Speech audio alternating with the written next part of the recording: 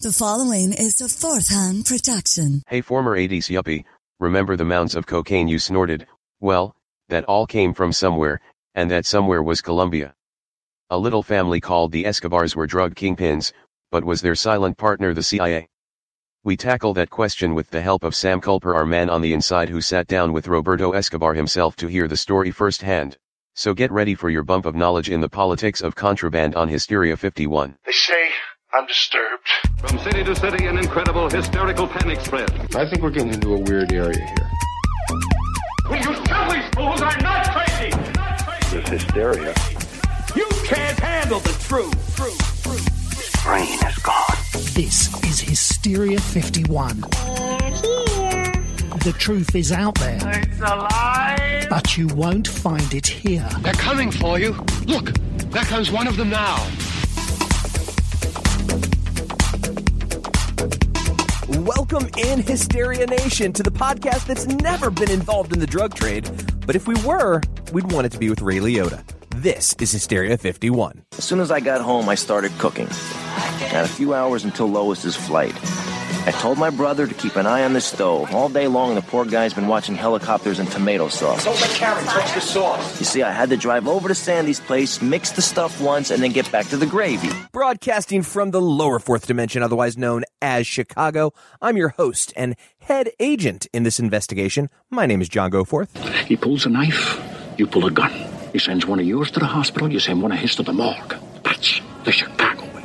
Alongside is the co-host of this show and lead narco, Mr. Brent Boston George Hand. Cocaine exploded upon the American culture like an atomic bomb. It started in Hollywood and moved east in no time. Everyone was doing it.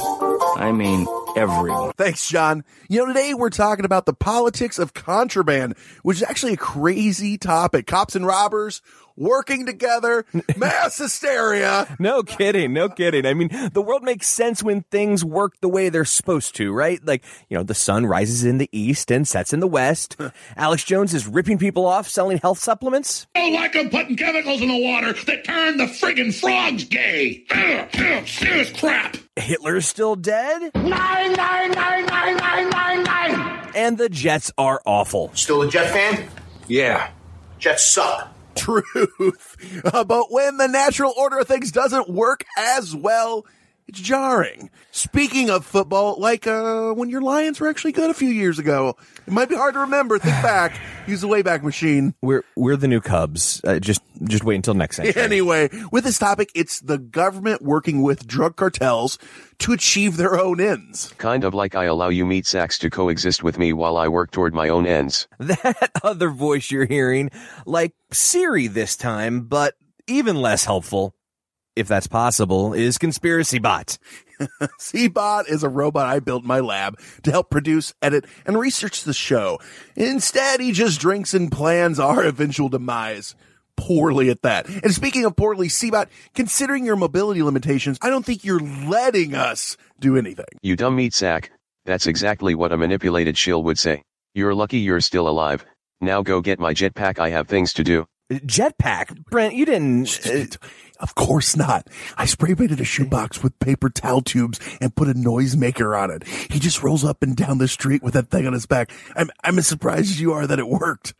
Here you go, C-Bot. Where you headed, buddy? None of your beeswax. Smell you fools later. All right, then. Sounds like it has a noisemaker on it, too. Yeah. Well, I guess now would be as good a time as any to get into tonight's topic and guest. Yes, we are joined with a brand new guest, someone we've never had on the show before. John, I'm excited. Are you excited? I couldn't be more excited. If I was more excited, I'd be tingling. Yeah. Does he give you those tingles when you think about him? What are we talking about here? No comment. So we got Sam Culper, the legal counselor for the show. This one's actually passed the bar, unlike our last legal counsel, which had not. And when we ask questions, he goes, well, I'm not legally allowed to give you any legal information. Yeah. So Sam Culper, Breakers Podcast. You've heard us talking about the podcast many, many times. We love it. And we're not hearing it anymore. Sam, what's going on? You know, I don't think I've actually talked about this anywhere publicly, but just to his counselor, Dun dun dun dun. Yeah. Oh, I can't wait for this. Let's hear it.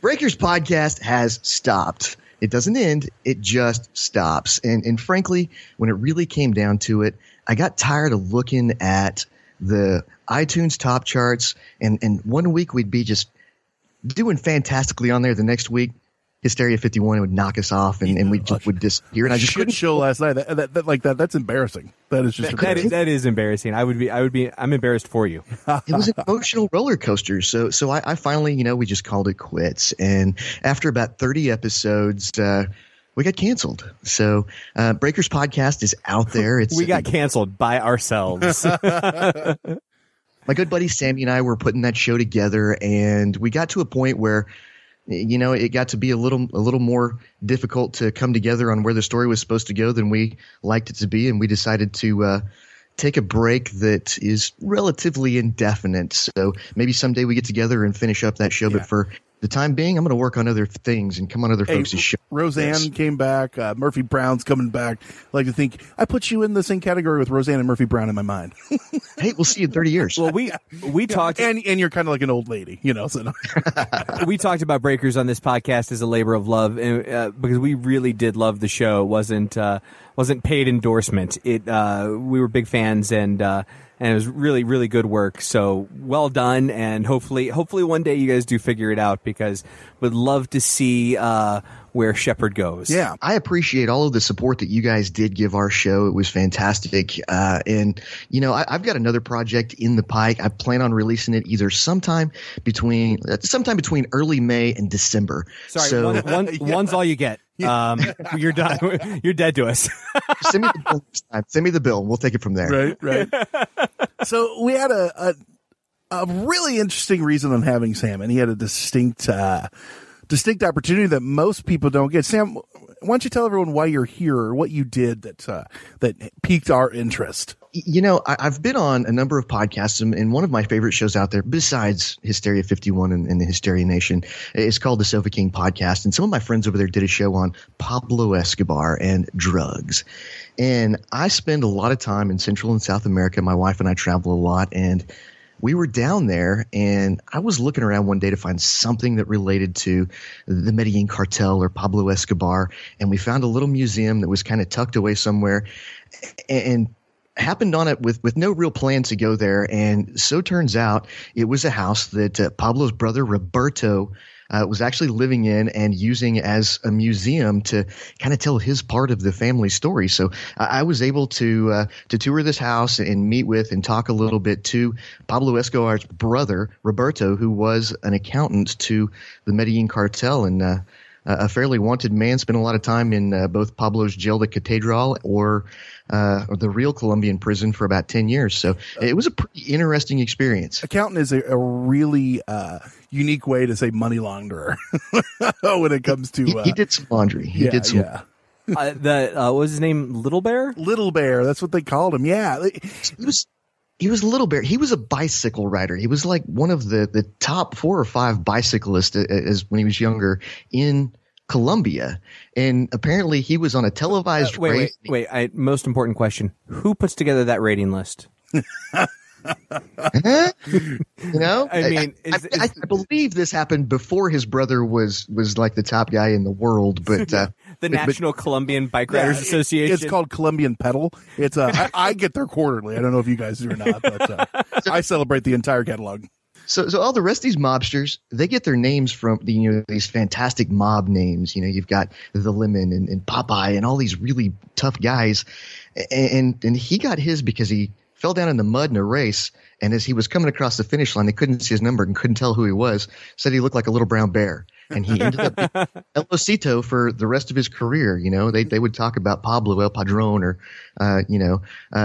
whoever he was, and this was always El Osito. Yeah, it's funny because you and I were talking about this, and we were talking about doing an episode, and I just watched the movie American Made, and this is kind of goes hand in hand. If you've not watched American Made, you should. It makes you realize the war on drugs is less a war on drugs and more a war on controlling said money or controlling the world through the money through drugs. Have you guys, John, you've seen it? Have you seen the movie? Yeah. Oh, yeah. Well, I mean, being a Scientologist as I am, it's requirement. If I want to gain another level, or what do they call those? I don't remember what they call them. If I want to gain another level, I have to watch every Tom Cruise His feetins movie. are off the charts, Sam. I tell you, his feetin level. Have you seen the movie?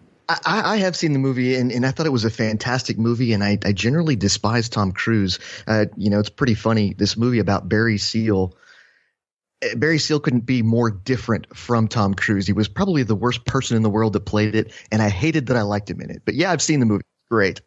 It's so funny because you get that aspect of it. And, we're of the age we grew up. I remember Ollie North on TV with all the Iran-Contra affairs going on when he was being convicted of his roles and then being acquitted and stuff like that. So who hasn't, at least if you grew up and you're alive in the 80s and had wherewithal, you had all this idea of Iran and Contra, but you didn't know how big of a role drugs played into stuff like that. And these conspiracy theories, which we're on a roll here on the show, seem to be less like conspiracies and more just like facts as of late, is that the U.S. government, or at least the CIA and other organizations, were really drug runners or using said money. And it's kind of like what we talked about in the intro, how it just feels weird when we're talking about institutions like the CIA, or in the historic sense, the good guys working with the CIA, quote, cocaine in action. Working with the drug runners or the quote unquote bad guys. Like that's not the sun rising in the east and setting in the west. That is the opposite. That's lions laying down with lambs. That doesn't ring true. Right. And I say they used it, and they used drugs, as like a tool, whether it was funneling the money in so they could, fund these Contras to overthrow governments, or funneling in other ways. Drugs have been a tool for the powers that be, not just the U.S. government, but looking at the U.S. governments, they did experiments on soldiers and civilians. Look at MK Ultra and things like that, and they were using mind-altering drugs to see, hey, what's the possibilities here? And they look at it this way. Boy, that sounds like a future episode. Yeah, right.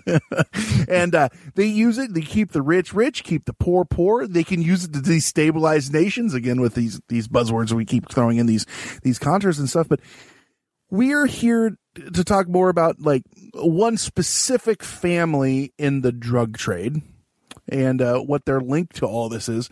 The Escobars, like you talked about. You had a chance to sit down with Roberto, but Roberto was the little bear, the baby.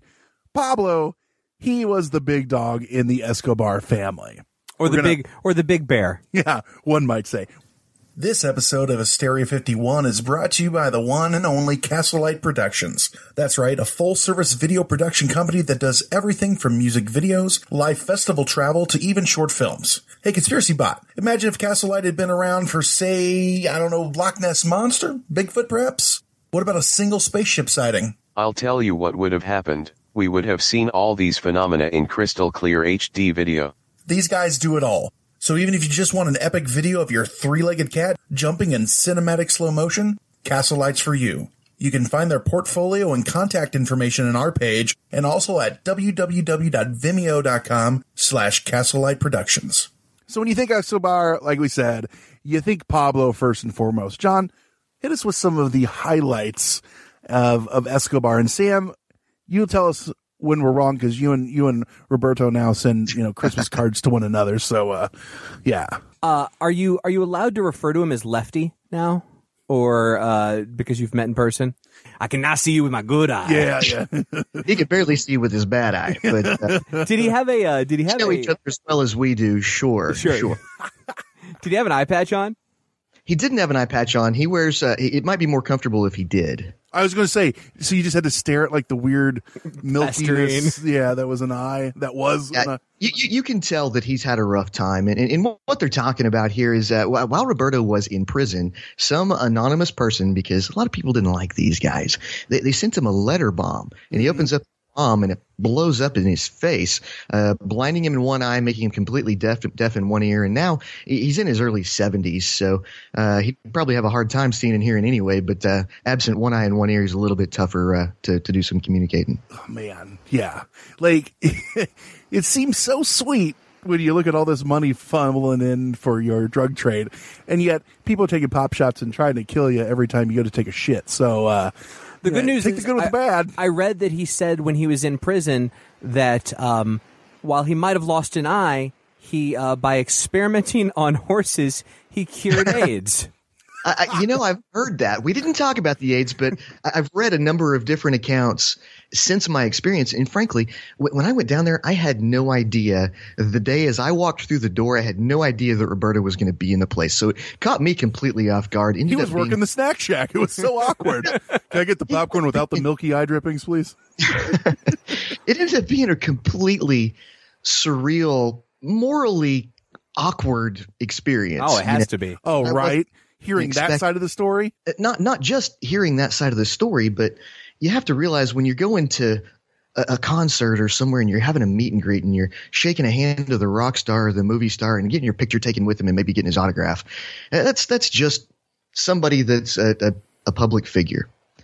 This is a guy who is an actual historical figure who some way you can attribute some of the worst atrocities of our generation. You know, his brother was essentially, by all objective accounts, a mass murderer. It killed between 2,000 and 5,000 people, and nobody really knows. So here I am with this guy who, you know, after I walk around and see the house and hear some of the stories, and there are a couple of family members running around, and the stories are fascinating, and their perspective on the stories. This is what they say happened. This is what we as the family think really happened kind of stories. You're like, am I lending some sort of credence to these criminals by being here and giving them money and touring their houses, and or is it more an objective media? I'm reporting. I'm trying to experience to see the historical value of it. But generally, when you're walking through a museum, you're not actually dealing with the guy who made the history, right? So I had this awkward, moral feeling while I was there. At the same time, we to give you a little idea, my wife and I, we didn't know where we wanted to go in Colombia when we decided we're going to go down there. We stayed for about a month, and we were balancing between Medellin or Cartagena, which are two of the most beautiful places in the world. But Cartagena has a beach, Medellin's in the mountains. We decided on the beach. About halfway through our trip, we decided to fly over into the mountains and see what Medellin was really like. So we ended up spending just a few days in Medellin, which I believe is probably one of my favorite places in the world now, and have been all over the world. They call it the city of the eternal spring because all year round it is somewhere between 70 and 80 degrees. Obviously, you've never been to Poughkeepsie, but keep going. It's fantastic if you take out all of the murder and conflict and corruption, which frankly isn't really that big of a problem anymore. But at the time that all this stuff was going on, they would take the murder rate of the next highest city in the world, and they had like exponentially more murders going on at the time. Which was East St. Louis. So right, probably so. But this is like 10 times the number of East St. Louis. Yeah, and most of those there probably don't even. They're just oh yeah, that happens. That's just course of business, day-to-day life. Yeah. Let's set the table for the listeners real quick. If you're not familiar with Pablo Escobar, Roberto's brother, and why he's so popular. Nefarious. Renowned. Yeah. So he's a Colombian drug lord and narco terrorist. Well, he was. Yeah.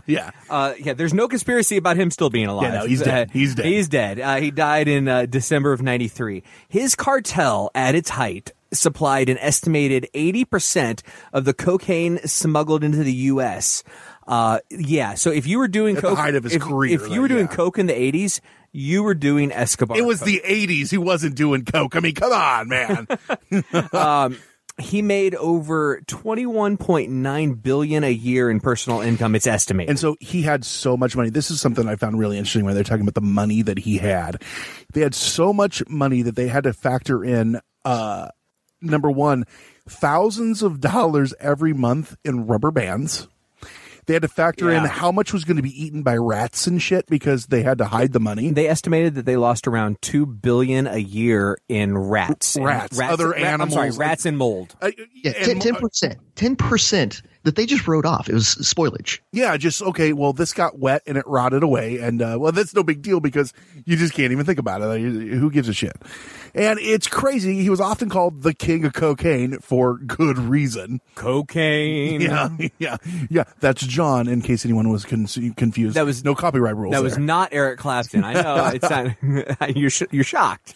And he was thought to be the wealthiest criminal in history with an estimated this is the big word, known wealth of more than $30 billion by the early 90s, equivalent to about $56 billion as of 2017. That's a hell of a lot of cheese. That's some money right there. It's funny. At that time. Yeah. When he actually got listed on Forbes list of the most the richest people in the world, and they always list these titans of industry and what they are known for. Right. So it might be it might be Bill Gates and computers, or it might be Warren Buffett and investments or whatever. It just said cocaine next to his name. Right. Yeah, he was actually on that Forbes list like 7 years straight. Mm-hmm. And in one of those lists, he was listed as the 7th wealthiest man in the world, and I think in 1989. But at that time, that was just a guess because so much of his cash was buried in barrels all around Colombia. Right. That's why they say known. That's lining walls as insulation because they had so much they just couldn't do anything. I thought the numbers kind of broken down a little bit was fascinating. We're looking at $420 million a week to get to that $22 billion a year. Mm-hmm. I mean, it's sick, insane numbers. Some of the smugglers alone were making as much as $500,000 a day smuggling for him. I mean, he had at the time 142 planes, 20 helicopters, 32 yachts, and 141 homes. I mean, it's just huge stuff. One of those planes was a Boeing 727 passenger jet that normally holds 150 to 200 passengers, but he pulls out all the seats so he can fly 10 tons of coke at a time in this jet that he had. He had another Lear jet that was just to fly the cash back and forth too. Yep. They say that they made so much money on some of those drug runs, but when the heat was on, they would just the pilots would just ditch the airplanes in the sea and like they would know they were going to do this. This was planned, and dive out and get picked up by boats because they knew they'd make so much money. Like, who cares about the plane? Yeah. Right. It was disposable. It was just a cost of business and a disposable asset. Right. And then you got, they also, let's talk about their assets. They also had Glenn Frey in the 80s writing songs about them, A Smuggler's Blues. And the heat is on. It's the only Eagle that's allowed to be mentioned on the show, for the record. Okay. Everyone talks about, like we're saying, everyone talks about these drugs and stuff, and you got the inside scoop from his brother, Roberto, who was the money man. And I don't know, did you guys sit down and watch Ozark, the TV show Ozark, and you see them trying to launder a few $1 million and how hard it is? Now think of hundreds of millions a week. That is masterful to be able to do something like that, especially when he's doing it. It just blows my mind. If you guys haven't watched Ozark, watch it. It's very depressing and a very awesome show. Yeah, Jason Bateman's great. Right. So, before we dive too far, and some highlights, John, what are some highlights on Roberto? Well, as we mentioned, Little Bear, former accountant of the Medellin cartel, served a 10-year prison sentence. That's where he lost the eye that Sam was talking about earlier. And he did escape for a year once with his brother. He is now free, though. So and some of that time he was in prison. I guess spoiler alert, since Sam interviewed him. But and some of that time was in his brother's prison, wasn't it, Sam? Yeah, he spent some time in Catedral, the cathedral, when at the height of the nasty drug wars, there was so much violence throughout Colombia. And Pablo's number one fear was extradition. He always said he would rather die by a Colombian bullet than die in an American prison cell. So he's negotiating with the Colombian government to get rid of extradition. And he agrees finally to turn himself in if they would agree to not extradite him to the United States, and a couple of other things. Let me build my own prison. I get to build it to my own specifications. I get to bring my own friends who are going to go to jail with me, and Roberto came with him. And the police, who are really pissed off at him at this time, aren't allowed to come within 3 miles of the place. And I get to pay my own guards. So, and when you look at the cathedral, seems legit. Yeah, it passes my smell test. It seems pretty legit. But this place, as far as jails go, it's a pretty – I mean, we're talking about maximum security. They called it Club Medellin or Hotel Escobar. It had a soccer field, a nice barbecue pit around a patio, a casino, a nightclub, a spa. And it was built just up the hill from his family's house, where he could see him through the telescope while he was talking to him on the phone when they weren't there with him.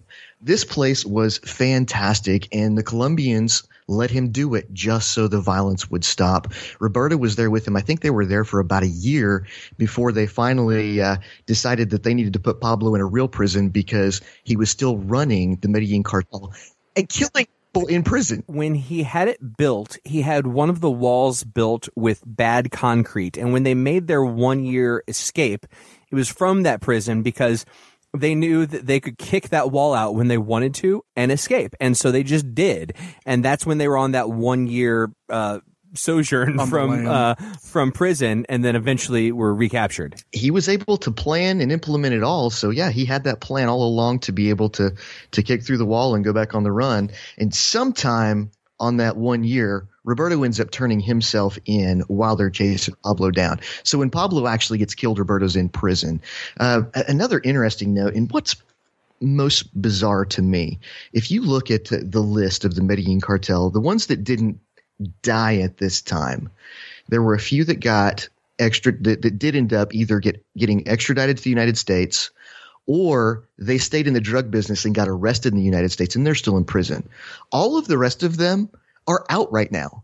You know, there are a number of these guys that are just out, like Roberto. And it just astounds me. Not only is this guy out, this is public enemy number 2, essentially. And he's not only living in one of the houses that his brother owned, kind of, but he has a huge ranch. He knows where the cash is buried. And making a profit off of it. And he's making a profit off of it. Now, he suggests that any profit that he makes, and they're proportional to how much money he actually has, probably, the money he's making off the museum's de minimis. But he says he's using it for charity. He's got a medical charity. And, you know, the thing that we haven't talked about his dog is named Charity. Yeah. His dog might be named Charity. These guys were bad dudes, objectively. But in Medellin and Colombia at the time, there's a huge split of opinion, and even today, on how people look at them. He is either the absolute worst, most evil devil person that destroyed a country, or he's a hero. There are still towns in Colombia called the Barrio Pablo Escobar, you know, towns that he built, these whole housing communities. He built soccer fields and hospitals. It's the same with mafia members in the United States. You know, the people that lived around them that weren't getting ice picked in the brain by them thought they were the greatest guys to live, and they were throwing money at them and helping out, you know, and charities and things like that. So it's kind of a double-edged sword. Well, you have to win somebody's support, otherwise you can't survive, and that's what. Also, Escobar had big political aspirations. When he was at the height of being a drug overlord, he also was starting to run for office, and when he had people go up against him, he'd have them killed, but he also needed the people's support. So he would put money into the way he won his office was the poor voted for him. Going back to you're pointing out how in the world is Roberto and some of these other higher ups from the Escobar drug cartel still out. It's very similar to a conversation we had a few weeks ago on our episode regarding Hitler and whether he died or not in 1945 in Berlin. There's a lot of documentaries out there that feature Hitler's bodyguard. and he's just sitting there getting interviewed by everybody, making money off these documentaries. He's since died. But you're like, this guy's sitting there being an admitted Nazi. He was in the Fuhrer bunker. You know, like, how is this guy not in a gulag somewhere? Right. You know, right. like, it's the same exact question. How are these people still free? Well, and Escobar, when he went to prison, when he conned them into letting him build the cathedral, part of the plea agreement was that he was going to plead guilty to one single charge of drug trafficking. It wasn't, there was no murder, there was no conspiracy, there was none of this other stuff.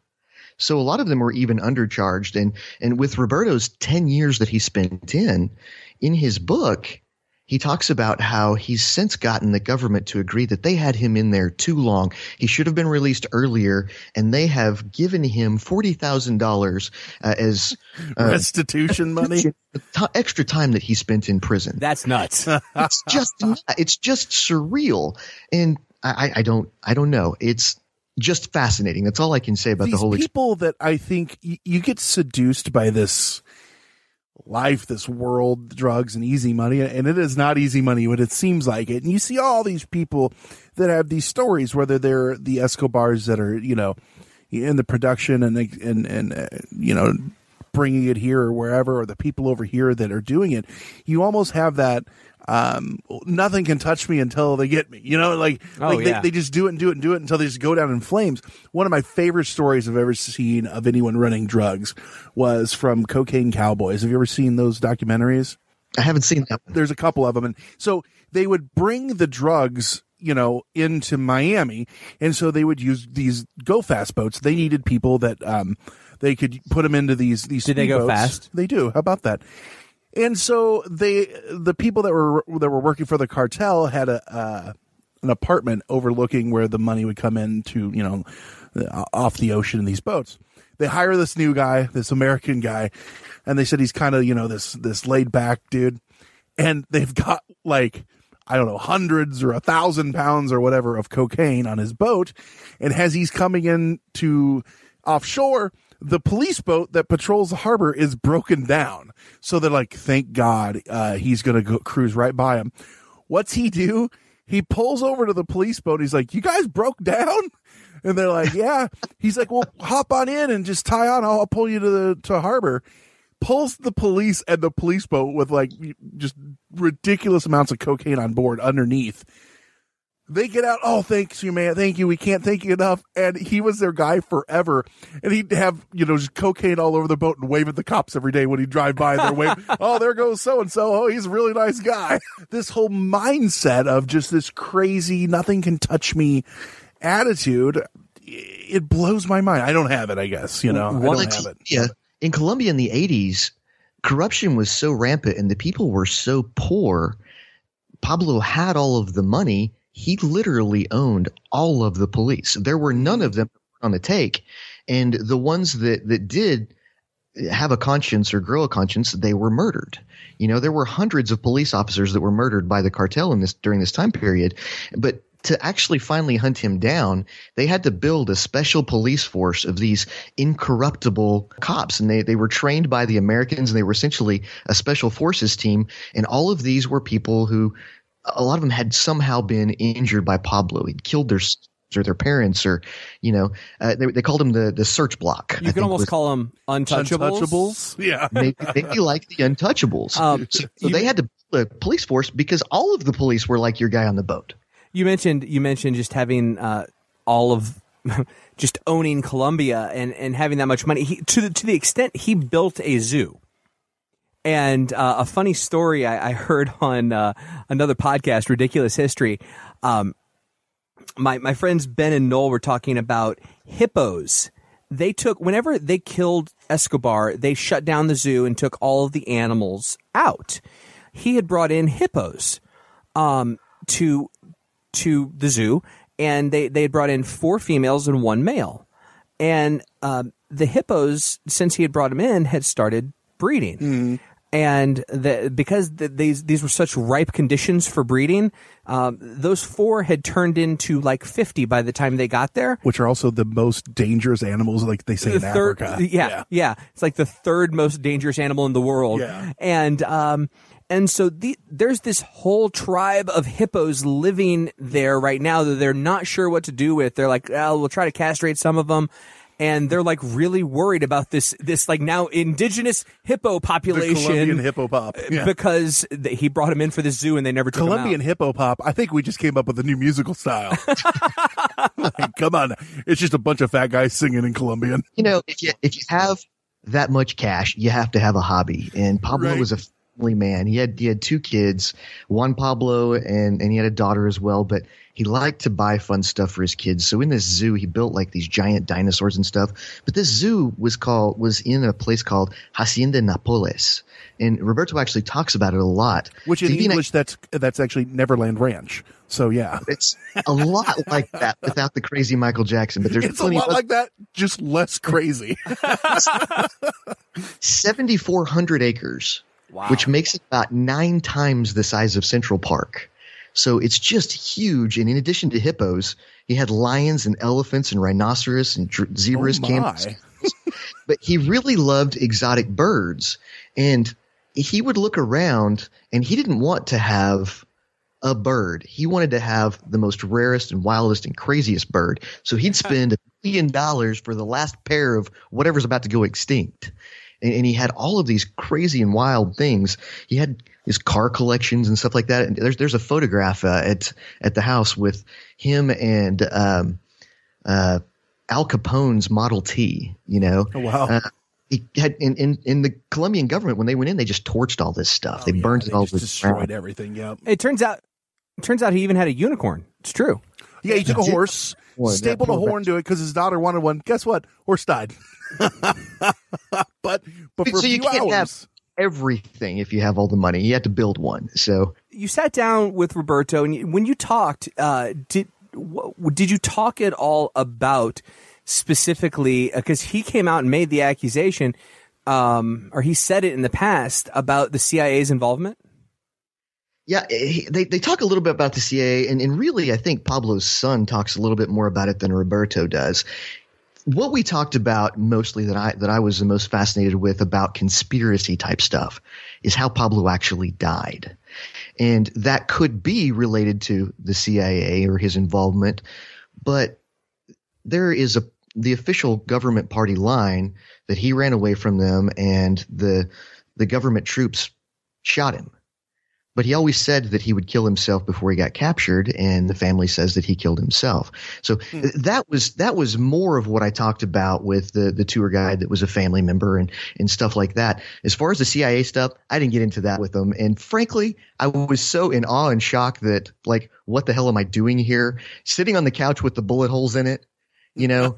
Can we get you some coffee? Wait, what? You know? Yeah, right. It's just bizarre. So the conspiracy here is whose bullets really are inside of Pablo Escobar's rotting corpse. After the break on Hysteria 51. I like it. No one you could be a bad. Hola, David. Me llamo Brent. Bonjour, Brent. Je m'appelle David. You didn't do Spanish. I thought if we were going to do this together, we'd do the same language. Oh, sorry. That's on brand for us. I just thought romance languages was the key. Everything I say is romantic, and that is thanks to Rosetta Stone. You guys, we've been touting these things forever. We love Rosetta Stone, and we actually are users. David, you've really been using it even for longer than I. What's your experience been like? Oh, it's been great. The thing is, you really get to learn how to speak and think in that language with it, so it's very high on pronunciation too, so you can, learn how to speak. And our show is all about proper pronunciation. In that pronunciation, yeah, that's right. But they design it for long-term retention, if you don't get the pronunciation right, you say it until you do, and then, that just seeps into your head. Well, and that's why, this has been trusted by experts for 30 years, and There's over 25 different languages that you can learn, and people, millions and millions of users use it because, like you said, it does seep in, and you're using it with, you get speech recognition, and it hears you. You get to use like the built-in true accent features that gives you this pronunciation, which is super convenient, and you can do it at your own time. And I don't know if you can know this, but I'm all about value, and you get a one-time purchase, 25 languages. If I learned all 25 languages, I'd be so confused. Or really cool. I have to go in and out. But you'd be real marketable. But literally, though, this is something that we use, and both of us have given the seal of approval because we want to do this long term, and it's something that it works, and we don't do long term stuff like this, and this is the one that we've chosen, and we love it. So all you guys got to do, don't put off learning that language. There's no better time than right now, as we've told you 1,000 times, and it's always now. Right now, get started. For a very limited time, Hysteria 51 listeners can get Rosetta Stone's lifetime membership for 50% off. How much? 50%. Visit rosettastone.com/today. That's 50% off unlimited access to 25 language courses for the rest of your unnatural life. Wow. Redeem. How do they do it? Rashate, you're 50% off. Rashate. Redeem it. 50% off. rosettastone.com/today. Do it today.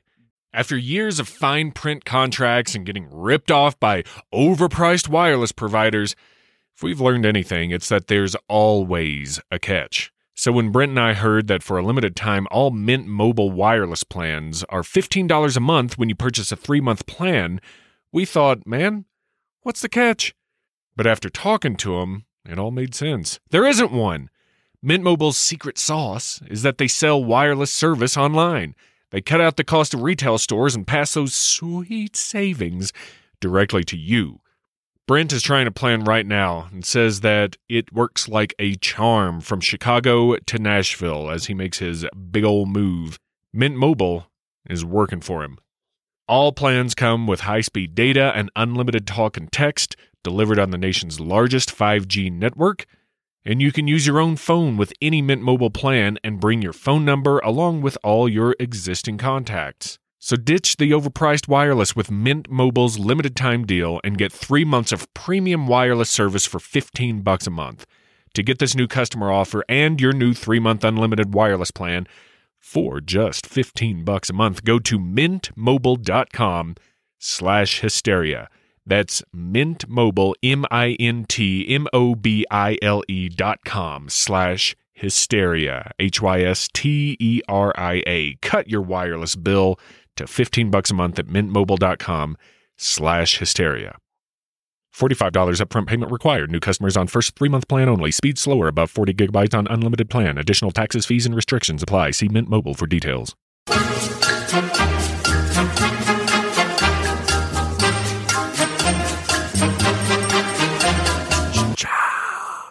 Whose bullets is it, John? Rattling around in the head. Elvis Presley's. Wait, no. That's a jelly donut. Damn it. Aliens. Yeah, well, alien, Hitler, reptilians. We just brought it all with altimeters. We brought it all around. We kind of covered everything. Reptile wins. No, you know who wins? The CIA. Because always. At the end of the day, there is no one more evil or nefarious at the end of the day than the U.S. government. Oh, you guys have power? That's cute. Oh, that's so cute. Like, there's just, that's the way it goes. Or the Bilderberg Group. We just talked about that on our other show. So, I don't know. So, let's hear more, Sam, about his death and who really shot him. Well, according to the family, this house, which is kind of up on a hill and it's very fortified, a little bit nondescript when you're just looking at it from the outside. But once you get in, it's clear that you're in a very, very nice, quaint little fortress. And I believe it was at that time like a safe house type place. And it overlooks. Did you say quaint little fortress? Yeah. I mean, there's no moats or dragons. At one point, I want my house to be described that way. Castle Grayskull. This thing has a really high wall around it, and it has broken glass across the concrete top of the brick wall with bulletproof glass looking through the peepholes. It's got some fortress to go with its quaintness. I like to think there's just naked women walking around with like I don't know, cigars, cigarette, giant mound of coke, sir, cocaine, sir. Like everywhere's got mirrors and razors on it. Like that's cocaine. Yeah. Probably again, not that was not Eric Clapton. That was probably me. not the way it really was. But in my mind, there's a little boy lighting fireworks and throwing them in the air, like every cliche from movies that you've seen. Like in what was that? Dirk Diggler. What the hell was that movie? Oh my God! American Boogie Nights. Boogie Nights, yeah, where he's lighting the fireworks and throwing them in the air. I don't know. Like that's just when I think of Quaint Little Fortress, that's the weird shit that's going on. Well, this thing overlooks the valley, and you can see just down the valley the runway where Pablo could watch his money come and go when he was in this place. But as we're walking through the place, we get to the dining room, and I'll tell you about the giant painting of a horse here in a minute. Just remind me of that. But this dining room table, my guide, this young lady starts telling us about this being the dining room table where Pablo had his last dinner before they ended up finding him and chasing him down. And the official government story is they were listening to his sat phone, and he knew that he could only talk on it for a certain period of time or they could trace it down and find him. And he had gotten a little bit lax, talked a little bit too long, and they were able to find him in a building in town that he had left and gone to after he'd eaten. He was with a couple of people. One of them was Limon, a bodyguard who was Roberto's driver at one point. And they end up jumping through a window, giving chase, and the government ends up shooting a lot of bullets. Limon ends up dead on the ground over here. Pablo ends up on the top of a roof. Very famous pictures. A scene that's almost identical to the pictures at the end of Narcos, the TV show, where where Pablo is just riddled with bullets and dead. So then the question becomes, and they're posing with him like he's big game. Yeah, that's a good way to put it. Yeah. And you have members of the Colombian government, the search block guys posing with him. There are pictures of the famous DEA agents, and there are about 3 different ways that they say he died. He had bullets all in him, but he had one bullet in his ear, like he had shot himself in the side of the head, or somebody else had shot him inside of the head. And they say he was either shot by the government police, by himself, or by a Delta Force CIA sniper that was in a building near him. Those are kind of the 3 stories that run around. But the question becomes, how did they find him? And the party line is he talked just a little bit too long on his phone. He was talking to his kid, got lackadaisical. They were able to triangulate him and go find him. But you have to understand at this time there's a giant bounty on his head. A lot of this money is going to come from the U.S. government. And what our guide suggested to us is that in spite of the fact that the Colombians say that they found him and they get to collect any money for actually killing Escobar, that his good buddy, Limon, the Lemon, I guess, he had finally decided that it was too much being on the run. He'd like to have the cash, and he called him and said, this is where he is. And they get to the door. He opens the door to let him in to find Pablo, and they shoot him like 40 times. Bold strategy, Cotton. Let's see if it pays off for him. Sorry. Right? It did not. Yeah. So they say that, which is kind of against their own interest to say that their guy might have turned in Pablo so he could get the money. But the government lied saying that they did it and killed him so that they couldn't, and then whether the CIA and the Delta Force were involved, I think that there are actually photographs of some of those guys that were taken with them as well. But that's kind of the conspiracy, and the question is what happened to him. And everybody at this time was so corrupt, and there was so much on all sides. Yeah. On all sides. The thing is, every single one of those scenarios sounds realistic. Hell, it could have been all of them. You know what I mean? Like, hey, this guy's tipping him off, but they also knew he was going to be there, and I mean, who knows? Who knows? I read a little bit about this, and the funny part is how incredulous some folks in Colombia get about it. Like, no, he shot himself. Like the folks that still put flower wreaths on his grave that are big Pablo Escobar fans. Like, no, he shot himself. Like, that's the thing you're holding on to? Right. Like, right. Like, okay, he died that way instead. Like, so who cares? I guess the big way of looking at this, it kind of goes with that, Sam, for me, is like, how much of when you're talking to the guides and Roberto himself, how much did you take as, and I don't know how well your BS detector goes off on something like this, but how much did you look at it as truthful, and how much did you say was doctored to shape the image of the Escobar family and things like that? Like, did you think that they were just painting a picture or telling the truth, I guess to say?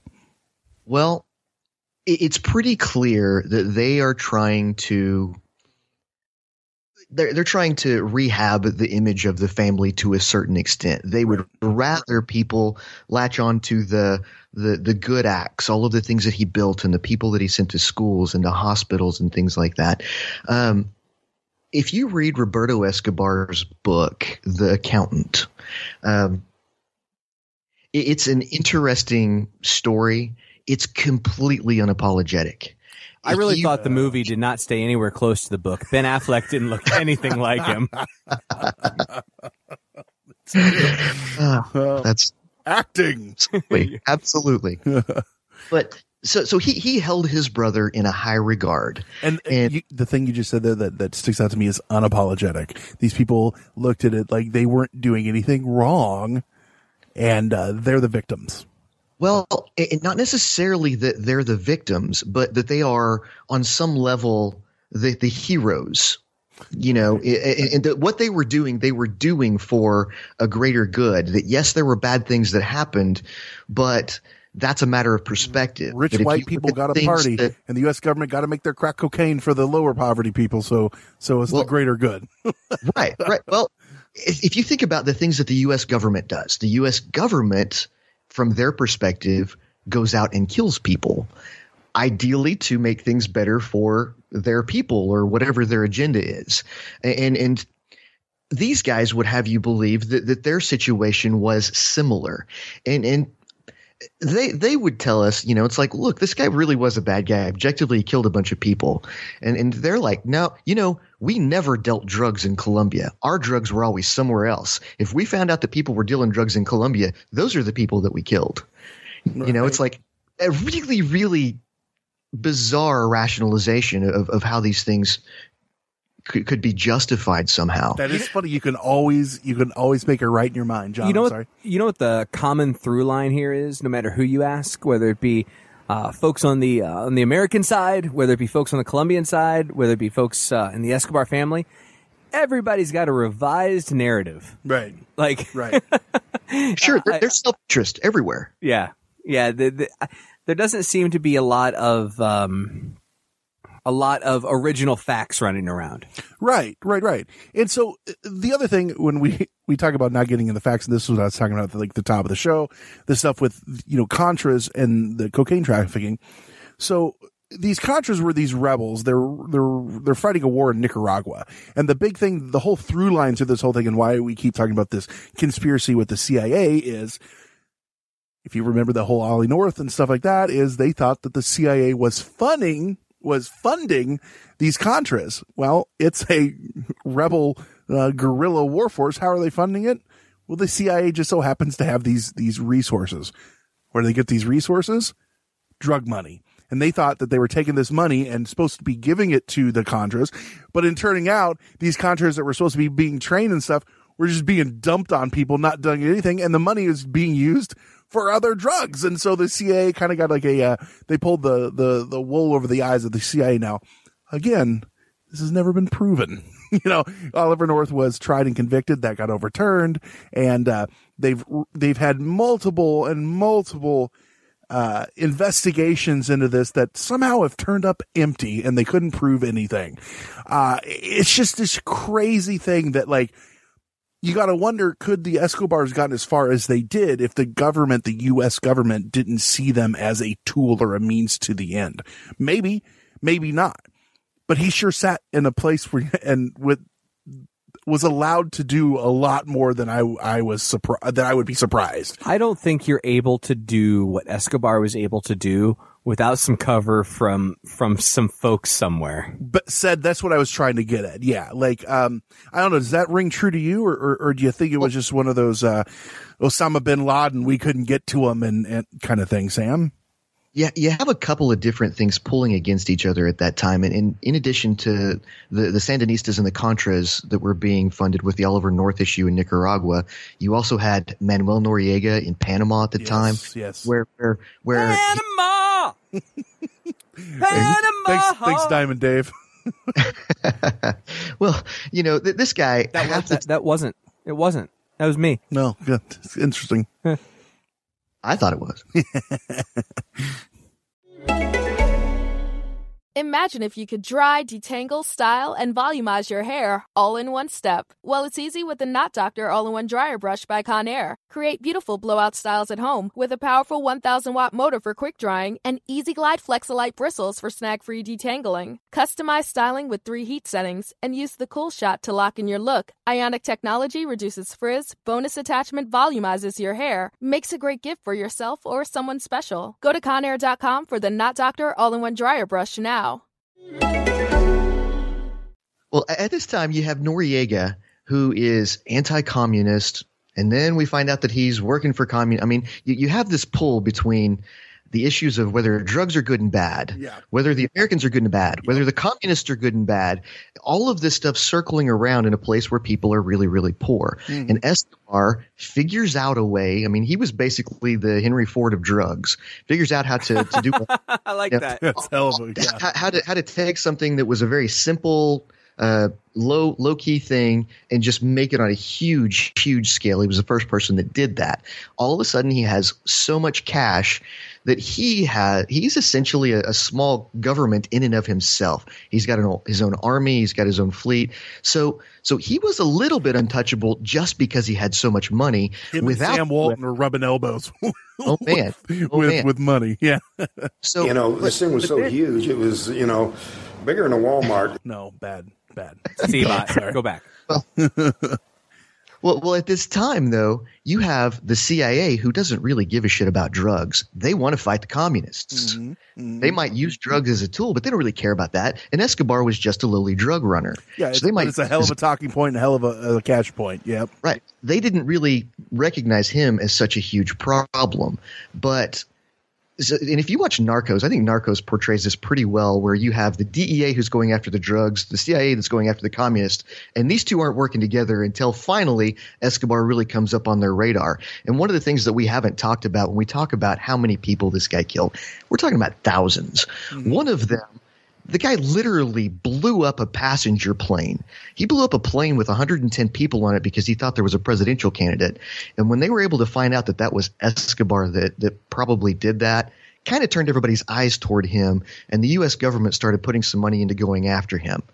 Simultaneously, they're putting money in other places or using drugs to make money to fund other little armies and do other things. But Escobar was kind of his own big thing on top of that as well. And we live in a time where the government is, I keep saying surreal, but we live in a surreal time with our government as well, where all these conspiracy theories that we've been talking about for 20 years about crazy things that the CIA might have done or they're just not far-fetched anymore. Some of them are coming out as being true, and there are things that people just believe now because why wouldn't they if they're doing all this? Yeah, it is.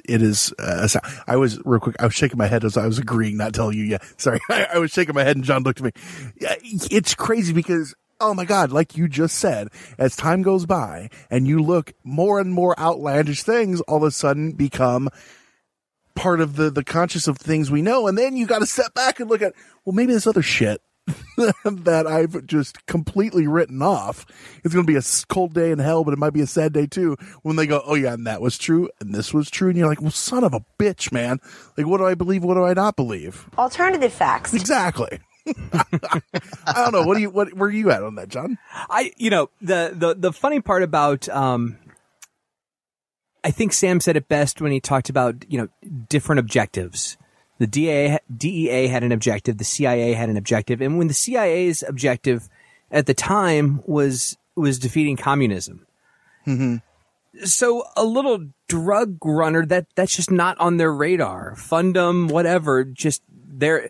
Like I said, he was a tool to them. It's a means. A means to an end, and everybody has their own end and their own agenda. So use them up. Who cares? Yeah. And the problem is the CIA grossly, I mean, assuming they were involved, right? Grossly misunderstood and underestimated and underestimated what that cocaine money could do. Which was pretty much whatever the hell he wanted at the time. I mean, when you start thinking about the amount of cocaine that you can, how much cocaine is worth, like street value, and how much you can get into the country pretty easily in a small. I mean, you think about how much like fits on a small Cessna, things like that. It's crazy. It's crazy the amount of money that they could make in a small amount of time. Yeah, it's astounding. And, you know, when Pablo Escobar started, he was a smuggler. I mean, he got things you weren't supposed to have from this place to that place. And they knew of people smuggling pot, but marijuana by the pound is pretty big and not worth a whole lot of money. Right. When you take that same space and that same weight, it just is exponential. Yeah. So very much more. And this happened at a time where we didn't give a shit about coke. You know, it was illegal, but nobody was really trying to sneak it into the country on a grand scale. So they were able to just walk it across. Your price per pound, because all he's doing is running it. He doesn't give a shit what it is. Like you said, you can make so much more money. Have you ever seen the irony of that? Is that he was that Pablo Escobar didn't care about doing coke. He liked doing pot. Yeah, he was a pothead. Yeah. Have you seen them make cocaine? Have you seen like the videos where they make it? Dude, they lay it out on floors and douse it with gasoline and all this crazy. Like whoever came up with the process, what? I've seen the movies. It's always hot women in bra and panties. Yeah. So they can't smuggle. Yeah, those are the people chopping it up. Yeah, I'm talking about the dirty old guy, you know, chewing on coca leaves, pouring gasoline on a bunch of leaves. Part 1 of part 2, but similar. He's not in his underwear because he can afford them. It's a little different. So Colombia, you know, you look at the land over there and stuff, and you talk about how beautiful it is. Does it seem very poor? Well, what's it feel like when you're over there, other than just today, the landscape today? Yeah, there are very poor people. There's still a huge economic disparity, but the country itself has rebounded very, very well. Politically, their government has done a really good job of eliminating a lot of the danger and the crime and the fear. I think we're still on a list of places not to go, but that's a political thing. It's not really based on any empirical evidence. Right. It's one of the safest places that you can go in South America now. If you I'd buy that for $1. No, Conspiracy Buddy's right. No, like you can go there. What you just said is true. A lot of the things that they tell you not to do really doesn't have anything to do with actual fact, more than bullshit posturing from politics. Absolutely. And, you know, if you look at the sheer numbers of people who get kidnapped or get or die, this is way safer than going in most places in Mexico nowadays. I was just going to say, don't go over the border. You know, don't go over the border. And, you know, when I tell people I go to some of the places that I go, you know, they look at you like, are you insane? You would go there? You would bring your family there? You know, if you do a little bit of studying and you have a little bit of... said that you went to the Waffle House, though. Oh, yeah. So little do you know, you get off the plane with him, there's a car waiting. They call him like L something, and you're like, son of a bitch, what the fuck have I gotten into? You don't know that Sam Colbert is short for Sam Escobar. For the first time, you've never seen it before, Sam puts on mirrored aviator glasses. Yeah. Wait, you've never even worn those before. What is happening? You ready? Showtime. What the fuck does that even mean? So Sam, let's take this home. Tell us more about your actual encounter with Roberto. What else was said? What else did he share with you? Well, most of it involved a tour of this house, and he was kind of waiting in the wings for a lot of it. This was, I believe, like a Saturday morning when you would expect tourists to be doing things. There was like 2 other people that showed up while I was there. This is not a very well known thing. I like to think is you're like one of the first ones, and he's in the back, like waiting with bated breath, like, hey, he's gonna hop out at the end. It's me. Why does he sound like Mario? Yeah, he would fit that role so perfectly. You know, but this place is just. if you look around on the internet, you can find pictures of Roberto with people. You know, it is something that he does to try to spread the word. There's not a lot of it, but according to them, and his small little museum clears $14.6 million per day, so that helps out too. Yeah. On paper, at least according to his tax returns. Yeah, exactly. well, my big question was what the fuck? How is this happen that this is here? Because there are really cool things. One of them, he loved James Bond, and he had one of the in one of the James Bond movies. I can't remember which one. They were riding around on wet bikes, the predecessors to the jet skis. Mm-hmm. He loved them, so he ordered a couple up from the people who made them for the movie, and they have one of those there that somebody had snuck off with, and then one of them that the government kind of destroyed and burned up a little bit. They've got all of these old cars. They've got, you know, like cars with bullet holes and bulletproof glass. And my question to them was, how in the hell is this stuff here? How does the government? Yeah, how is this not taken? Like, how did they not? Because they seized all of his stuff. How do you have this stuff? And that was kind of where my line of questioning went. And kind of the answer was, well, none of this stuff was really in Pablo's name or Roberto's name. It was owned by other people. Right. You know? And when Roberto got out of prison, whoever owned this house, they knew that it was really Roberto's, so they were happy to let him come back and live there. You know, which is you know, on the face of it, sure, okay, that's interesting. But when you think a little bit deeper into that, it's a little bit creepy and scary, unnerving. I was really hoping you were going to say that, like, he's a huge spy film fan. He loves Austin Powers. Like, he's like this nefarious, horrible person who's in jail missing an eye. He's a big Austin Powers fan. Do I make you horny, baby? Do I? Do I make you randy? He's using a random shit. Like, he's got one of the world's finest Pokemon collection. Like, you know, he tours. Come look at my Tamagotchi. He's huge into Laserdisc. Just random bullshit. He probably had the first one. Yeah, right. Yeah, probably did. Yeah. Well, they kidnapped the guy who invented it and made him make it for them, like Iron Man style, in a cave somewhere. Like, make it. Well, the other thing that was happening kind of around this time is, you know, we have Narcos on Netflix, which really kind of brought Pablo Escobar back into the public persona. Mm-hmm. You know, everybody all of a sudden knows who he is and what he did and where his story comes from. And Roberto was pissed about Narcos. One, because if have you guys seen Narcos, the TV series? I saw the first season. I have not watched beyond that. What did you think about Roberto's spot in that movie, or in that show? He's not in it. I was about to say not much. I don't remember. Yeah, he doesn't appear in it at all. And there's not really. Oh, so that's why he's pissed. Okay. That represents him. And he really was a huge part of what was going on. There's another figure that's fairly outspoken. Have you guys heard of Popeye? The Sailor Man? Well, you know, that's kind of where he got his name. But yeah, but no, one of the cartel guys.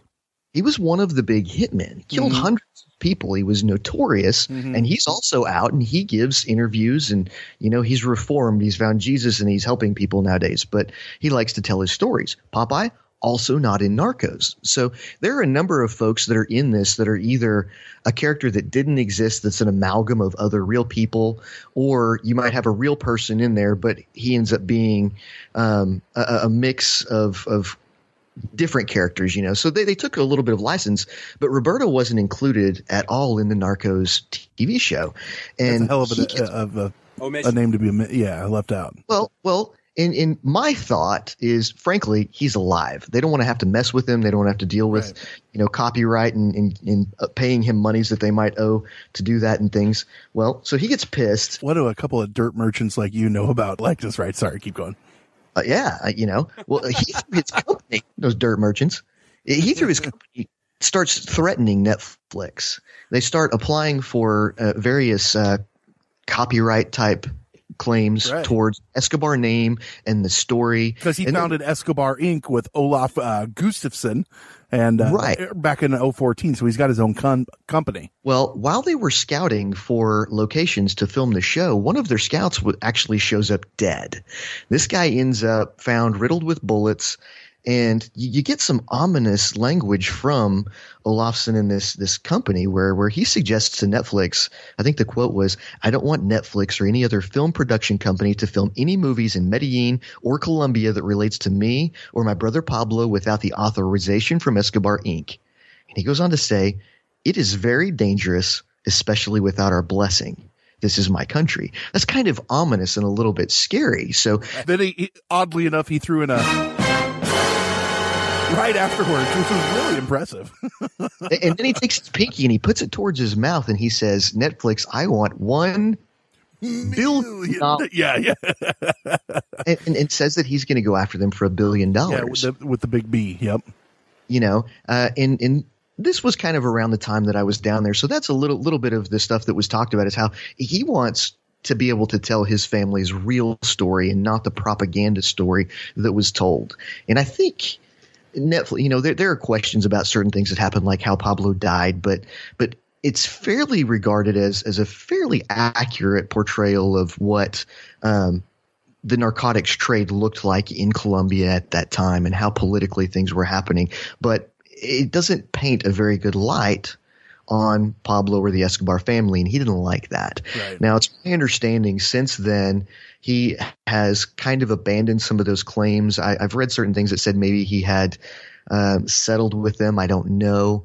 But, you know, that's kind of the interesting – another interesting part of it to me is that, you know, this is a huge thing that's going on in pop culture right now.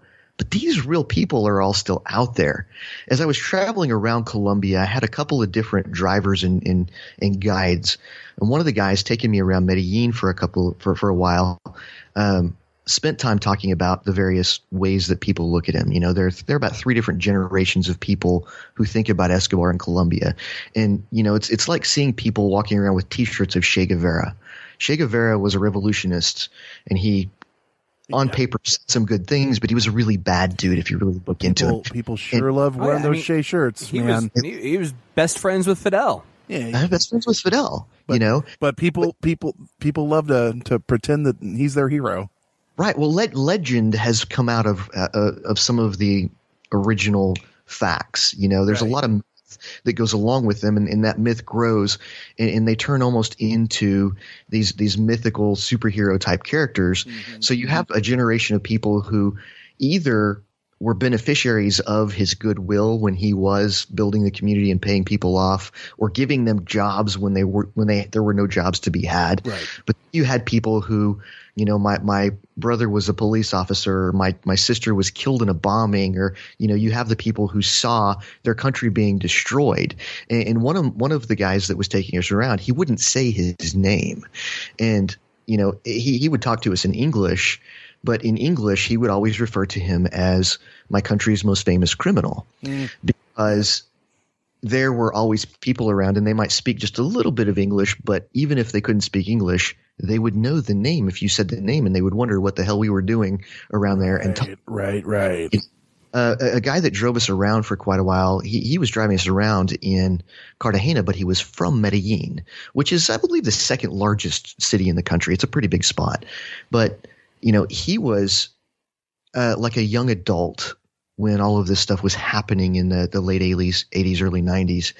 And he said he remembers being in his house and having the American helicopters come and shoot up the rockets into the houses in the side of the mountains, because they thought that you know, the narco traffickers were in, you know, these houses, and how terrifying it was. I had another guy, my wife and I went one day to a little English class, or a little Spanish group. Let's go work on our Spanish together. And one of the teachers there was talking about living in a small village and having, you know, the rebels come up on his village and hold everybody at gunpoint. I mean, these were people that were held and, you know, had a really scary time to live. And I don't even know what the hell I started talking about with this, but you know, there's such a broad range of opinions of what these people were like and what they did. There's 3 generations, and each generation has a very distinct, different view on it. But now he's a TV show to us. Right, exactly. Let's take this home. He kind of brought us into the legacy of it, like what are our thoughts on how it impacts us. Yeah. When I look at it, you know, I think he just said it really well. He's became a cartoon character, like this TV show. You know, we don't think of Pablo Escobar as public enemy number one anymore. We think of him as dollar signs, not because of the dollars he made, but the money that they can make off of his likeness. Anytime you think of a cartel head, they are probably portraying, in for one way or another, Pablo Escobar. You know what I mean? And it's crazy because he was an evil person. Forget the drugs and forget all that. It's like you said, Sam, and we talked about, he killed a lot of people. But just like Shay and all these other people, he also gets put on a pedestal in a lot of ways. And then you got people like his brother that you're talking about, and they're trying to change the outlook on it. And I think my big takeaway is you gotta look at, this was a bad man. This was a bad guy. Don't forget that. Don't let the allure of the money and that whole lifestyle and the politics of contraband and all that stuff take away from that. He was a criminal and he was a murderer, and the best thing that could happen was him riddled with bullets. I don't know, Sam, what were your thoughts? Like, what's your takeaway from meeting him and going there? Like you said, you love Colombia and you go there a lot. So, you know, obviously you've got more skin in the game than we do. I do love Colombia, and in fact, I'd love to live there. Well, one of the things that really comes to mind is this is a country that ended up just in a complete war. And one of the things that we don't really think about is how much of that was our fault. Mm-hmm. We wouldn't need a Pablo Escobar to exist if we weren't doing all of the cocaine. Right. And then you think about the fact that you have a war on drugs here, and Ronald and Nancy Reagan and their involvement at the time, and what that looks like now, this war on drugs that we have now, and the opioid addiction, and criminalizing drug use, and what criminalizing that does to our country. But we think about what it does to our country, but we don't think about what it's doing to these little smaller places where they're actually having to make this stuff, and people are getting killed to bring it around. Mm-hmm, mm-hmm. The other thing that really comes to mind is this guy is built up to be something larger than life, and they do want you to remember all of these great things that he did, and how Pablo was dirt poor. He went to school barefoot because he didn't have money to buy shoes, and he ended up being this really great man who shaped the future, and is part of our history now for forever. But there were a lot of people who were dirt poor in rural Colombia, going to school with no shoes on, that grew up and probably lived pretty good lives without killing thousands of people. That's a really good point. Yeah. Yeah. Everyone wants to make excuses for their own actions, and some of them are a little harder to swallow of a pill than others. It seems to, at least to me. And when you're trying to wipe away the sins of murder by going, yeah, but he gave to charity. Or he did this, that, and the other. When there is a lot of ways, more than one way to skin a cat, to get yourself out of it. I don't know, John. What's your thought? There's no question that drug addiction is a big problem and it needs to be treated. But I think it's been evidenced time and time again throughout this country's history and throughout the world's history is that prohibition does not work. Prohibition tends to create more problems than it solves. Yeah. And it certainly creates a black market, as was evidenced by the mafia in Chicago and New York and other cities, around the prohibition of alcohol in this country has been evidenced since. You said he had Al Capone's car. He probably looked at him as like an influence. Right. Only he wasn't rotting away with syphilis in prison. There are pictures of him mimicking the old Al Capone pictures with the costumes, with the shotguns, wow. Yeah. He looked up to him. No question. Prohibition creates men like this because it gives them the opportunity to capitalize on what is not allowed. And then when you compound the fact that you have certain entities like the CIA that are going to take advantage of situations if it allows them to, whether it be drug runners or anything else, because they think they're doing the greater good by eliminating communism for the world. Yeah. It just creates bad situations. And I think that's what happened here. And I agree with what Sam said. Sometimes we don't consider the impact of what happens here on other countries. Yeah. That's also true. It's that whole American blinders. Well, any country. Yeah, I agree with that. But yes, we all just think about what happens in our own backyard. Yeah. I think in general that just the concept of prohibition creates a lot of these problems and creates a void that men like Pablo Escobar and his brother Roberto come in to fill. So that's our takes on it. What do you guys say, Hysteria Nation? How can they let us know their thoughts on Pablo Escobar, Roberto Escobar, Sam Culper, and that beautiful Sam Shepard voice? The beautiful Shepard Gray voice. Sam Shepard. Damn it. I wish he sounded like Sam Shepard. That's right. So does he. Yeah, exactly right. Hop on Hysteria Nation. Get on Facebook, search Hysteria Nation. That's where we discuss all of this stuff. Yeah, and while you're hopping on Facebook, facebook.com/Hysteria51pod. That's just where you can find this episode, all the other episodes. Don't forget, when you're on Facebook, look up Breakers too. That's Sam's podcast. Twitter, @Hysteria51pod. Look up Hysteria51 on Instagram. Leave us a voicemail, 773-669-7277. That's 773-669-7277. And we're going to read you something. A 5-star review that someone left us on iTunes, because we'd love for you to do it. It just feels right. Doesn't it feel good getting those 5-star reviews, Sam? It's fantastic. And keep the 1-star reviews to yourself. I always tell everybody, this is kind of my motto when it comes to reviews. If you like us, review us and tell your friends. If you don't, just keep your damn mouth shut. That's pretty good. So you got any new ones, John? Yes, our first review comes in from a brand new listener, Rywick. Brand new listeners at the name that they used? Well, you'll understand. Rywick, the headline is Another Podcast to Marathon, 5 stars. Hey, there you go. Hi, new listener. See, I told you you'd figure it out. That's a clever intro. There you go. All right. Coming from Maine and Boston. Lives in a lot of places. Yeah, that's okay. I don't know your general age range, but I feel like a baby at 21 going through the Facebook page. Y'all are great, though I love when you talk about Giorgio from Ancient Aliens, because my dad and I have a drinking game centered around him and the phrase ancient astronaut theorists. Yes. Yeah.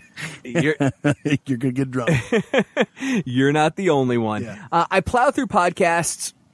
Got through the whole backlog of Where Did the Road Go and Project Archivist. Y'all are next in line. I'm already through a ton of them. Enjoying the hell out of it and haven't checked out your story yet. But if it's got a shirt that says Stay Woke Meat Sacks, that's going to be my next treat for myself. Hey, it sure does. It sure does. Why don't you go purchase it? tpublic.com. I love Seabot. Teespring on that one, I think. Oh, is that one on Teespring? It's one or the other. I love Seabot, and for one, embrace my future robot overlords. Sounds like a smart guy. Peace out, Ryan. Thanks, Ryan. And he gave a shout out to Rojan and Lobo from Project Archivist, too. Another show we really like. That's awesome. That's awesome. Let's see here. Another 5-star. Give us one more. Oh, wait. 5-star. Pecker is the best. From Ewoks Are Cool. So it's Joe. Joe just making a new account. That's it. Here's the review. I love Pecker. How many? I mean, this is getting ridiculous. How many of these are there? More than one, so too many. Too many. That's at least two too many. Yeah. So there you go. If you wanna have a chance to hear us shamefully read your 5-star review, just leave one. Leave one. Leave one at iTunes. It's that simple. Sam, thank you so much for being on. Where can people find you? Give us the rundown. You can find me on the Twitter at Sam Culper. That's Culper with a K. You can also find us at Breakers Podcast all across social media. So look for us. Come see us talk. If you haven't listened, listen. It's really good. It's really good. Thanks for joining the show, man. Thanks for having me on, guys. It's been a blast. Love the show, and I look forward to listening to all the great and wonderful things that you guys do in the future. Especially this episode, because it's finally going to be a good one, he said, is what he was. Especially. So I get points on this, right? Is that how that works? This is worth 2 points. And then if you send, I think John asked for nudes from you, that's worth 5, he said. No, Seabot asked for that. I got that confused. So with that said, I've been Brent. I've been Sam. I've been John. He's been Conspiracy Bot. Stay woke, meat sacks. It was terrible. It was just terrible. I'll never get over it as long as I live. That's it for another edition of Hysteria 51. John and Brent will be back next week with yet more of the unexplained, the unexplored, and the unheard of. Oh, if it's unheard of, how will they know about it? Anyway, if you want to suggest a topic, give us your thoughts, or just make fun of Conspiracy Bot, that's my favourite. Join us in our Facebook discussion group, Hysteria Nation. Just log on to Facebook and search Hysteria Nation, or you can always tweet us at Hysteria51pod. You've been listening to a Fourth Hand Joint.